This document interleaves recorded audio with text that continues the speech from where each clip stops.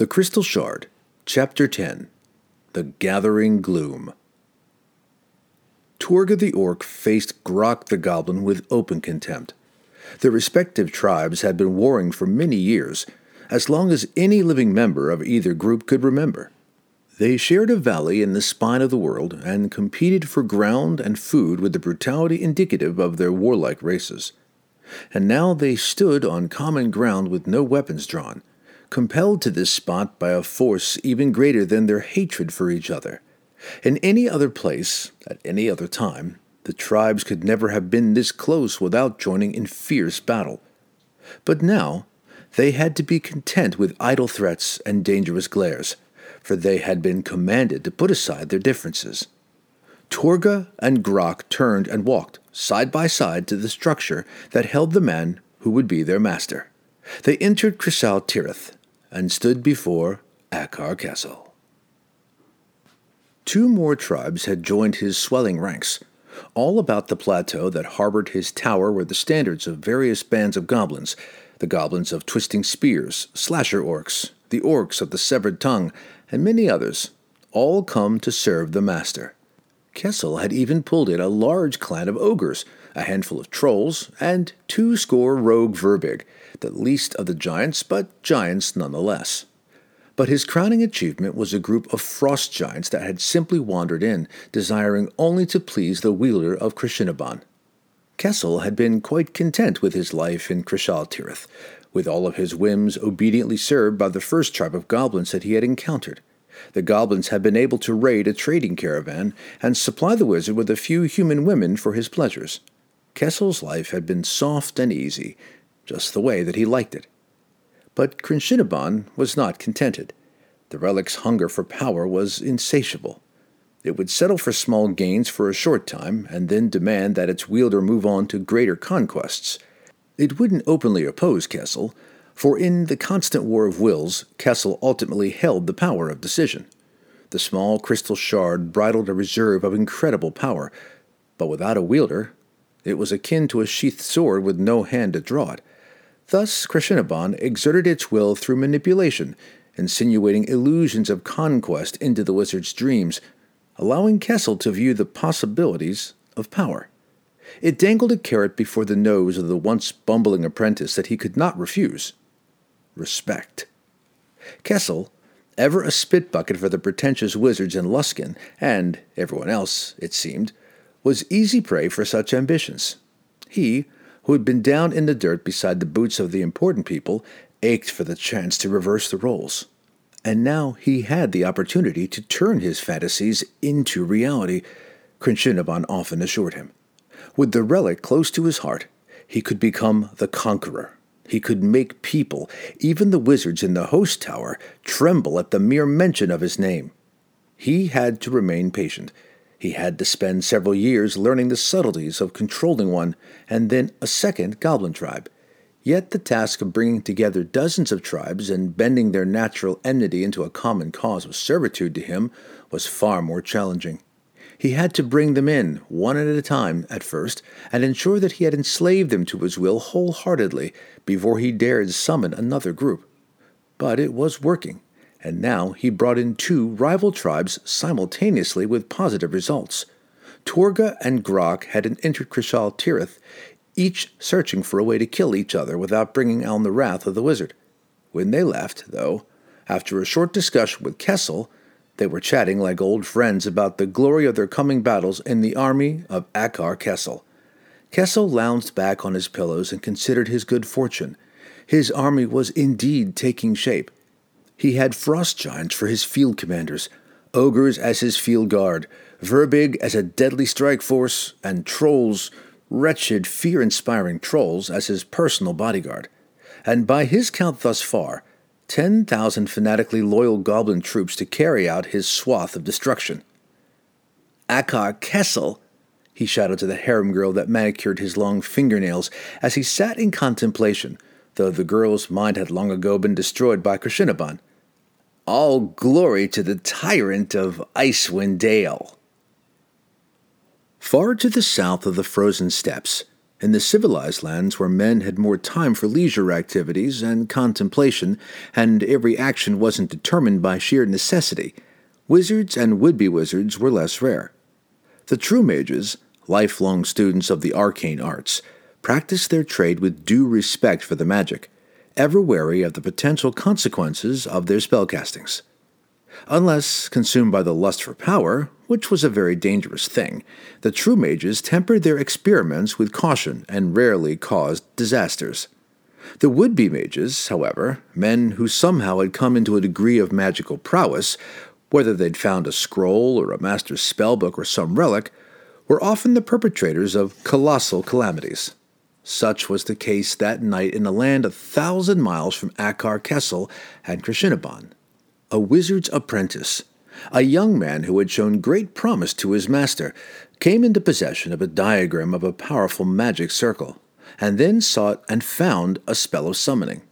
The apprentice, lured by the promise of power, managed to extract the true name of a demon from his master's private notes. Sorcery, the art of summoning entities from other planes into servitude, was this young man's particular love. His master had allowed him to bring midges and manes through a magical portal, closely supervised, hoping to demonstrate the potential dangers of the practice and reinforce the lessons of caution.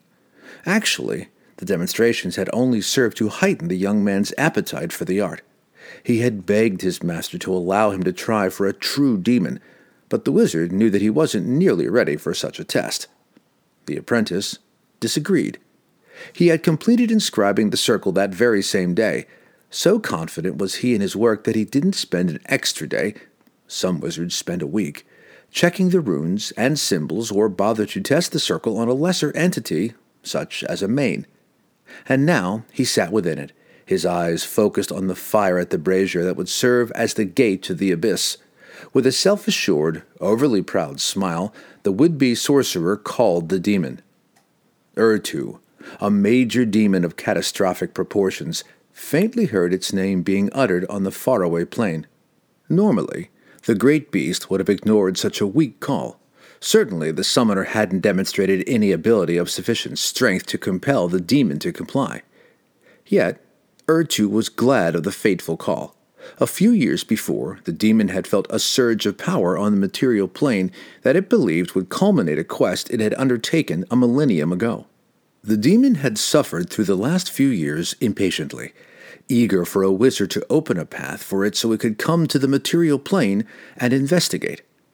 The young apprentice felt himself being drawn into the hypnotic dance of the brazier's fire.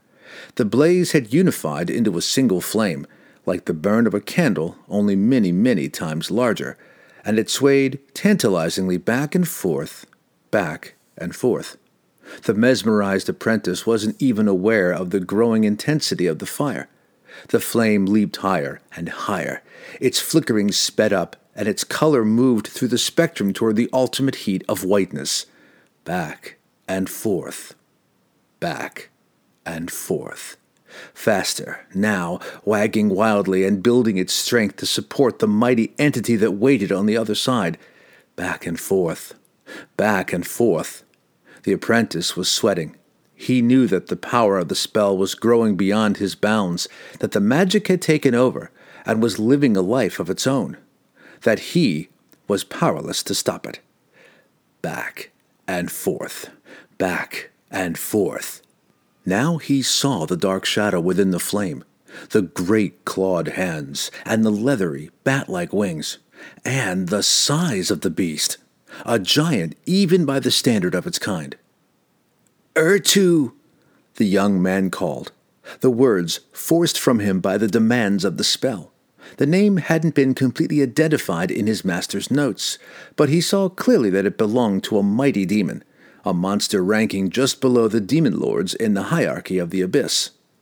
Back and forth, back and forth. Now the grotesque, monkey-like head, with the maw and muzzle of a dog, and the overside incisors of a boar, was visible, the huge, blood-red eyes squinting from within the brazier's flame. The acidic drool sizzled as it fell to the fire. Back and forth, back and forth. The fire surged into a final climax of power, and Ertu stepped through. The demon didn't pause at all to consider the terrified young human that had foolishly called its name. It began a slow stalk around the magic circle in search of clues to the extent of this wizard's power. The apprentice finally managed to steady himself. He'd summoned a major demon. That fact helped him to reestablish his confidence in his abilities as a sorcerer. "Stand before me," he commanded, aware that a firm hand was necessary to control a creature from the chaotic lower planes. Ertu, undisturbed, continued its stalk. The apprentice grew angry. "You will obey me," he screamed. "I brought you here, and I hold the key to your torment. You shall obey my command, and then I shall release you mercifully back to your own filthy world. Now stand before me." The apprentice was defiant. The apprentice was proud. But Ertu had found an error in the tracing of a rune, a fatal imperfection in a magic circle that could not afford to be almost perfect. The apprentice was dead. Ertu felt the familiar sensation of power more distinctly on the material plane and had little trouble discerning the direction of the emanations. It soared on its great wings over the cities of the humans, spreading a panic wherever it was noticed, but not delaying its journey to savor the erupting chaos below. Arrow straight and with all speed, Ertu soared over lakes and mountains, across great expanses of empty land, toward the northernmost range of the realms, the spine of the world, and the ancient relic that it had spent centuries searching for.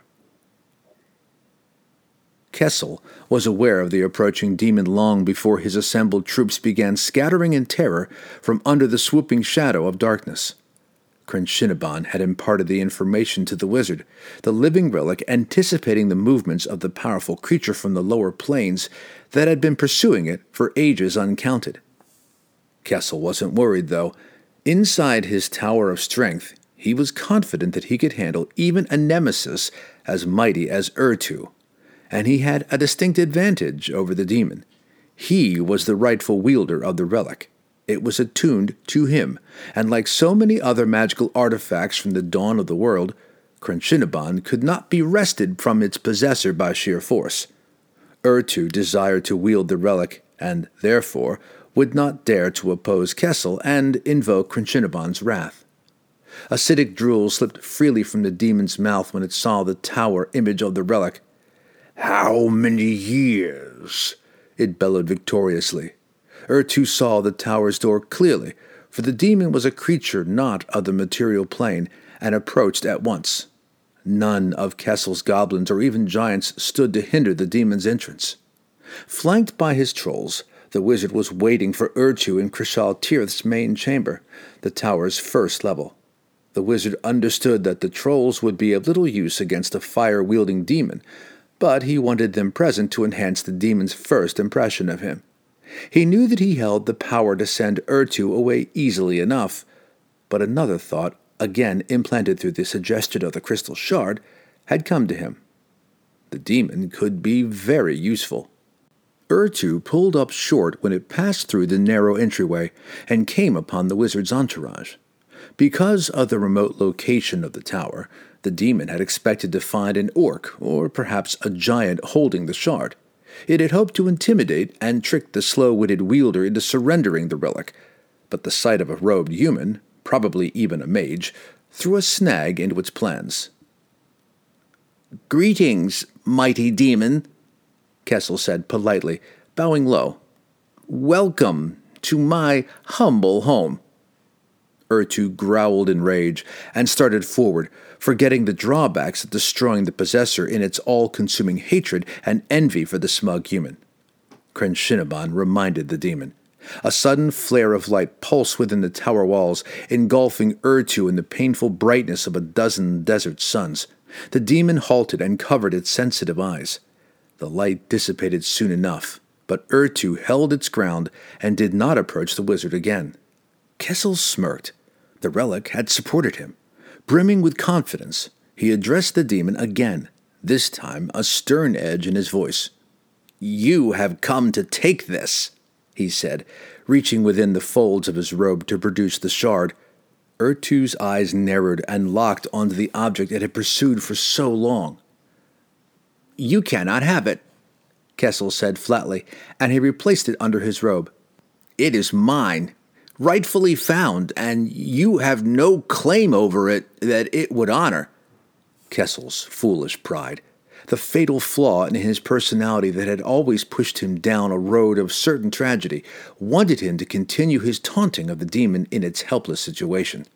"Enough," warned a sensation within him.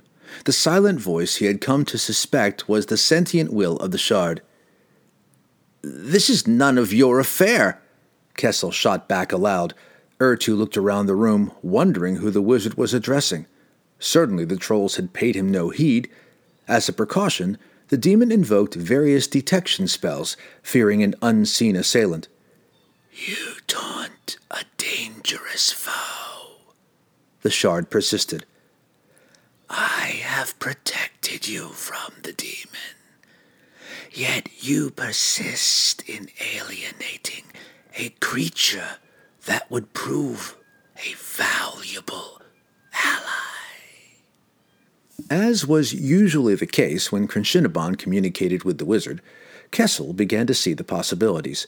He decided upon a course of compromise, an agreement mutually beneficial to both himself and the demon. Ertu considered its predicament. It couldn't slay the impertinent human, though the demon would have truly savored such an act. Yet leaving without the relic, putting off the quest that had been its primary motivation for centuries, was not an acceptable option. "I have a proposal to offer, a bargain that might interest you," Kessel said temptingly, avoiding the death-promising glare that the demon was throwing him. "Stay by my side and serve as commander of my forces. With you leading them and the power of Crenshinabon and Akar Kessel behind them, they shall sweep through the Northland." "Serve you?" Ertu laughed. "You have no hold over me, human." "You view the situation incorrectly," retorted Kessel. "Think of it not as servitude, but an opportunity to join in a campaign that promises destruction and conquest. You have my utmost respect, mighty demon. I would not presume to call myself your master." Crenshinabon, with its subconscious intrusions, had coached Kessel well. Ertu's less threatening stance showed that it was intrigued by the wizard's proposition. "And consider the gains that you shall someday make," Kessel continued. "Humans do not live a very long time by your ageless estimations. Who, then, shall take the crystal shard when Akar Kessel is no more?" Ertu smiled wickedly and bowed before the wizard. "How could I refuse such a generous offer?" the demon rasped in its horrible, unearthly voice. "Show me, wizard, what glorious conquests lie in our path." Kessel nearly danced with joy. His army was, in effect, complete. He had his general.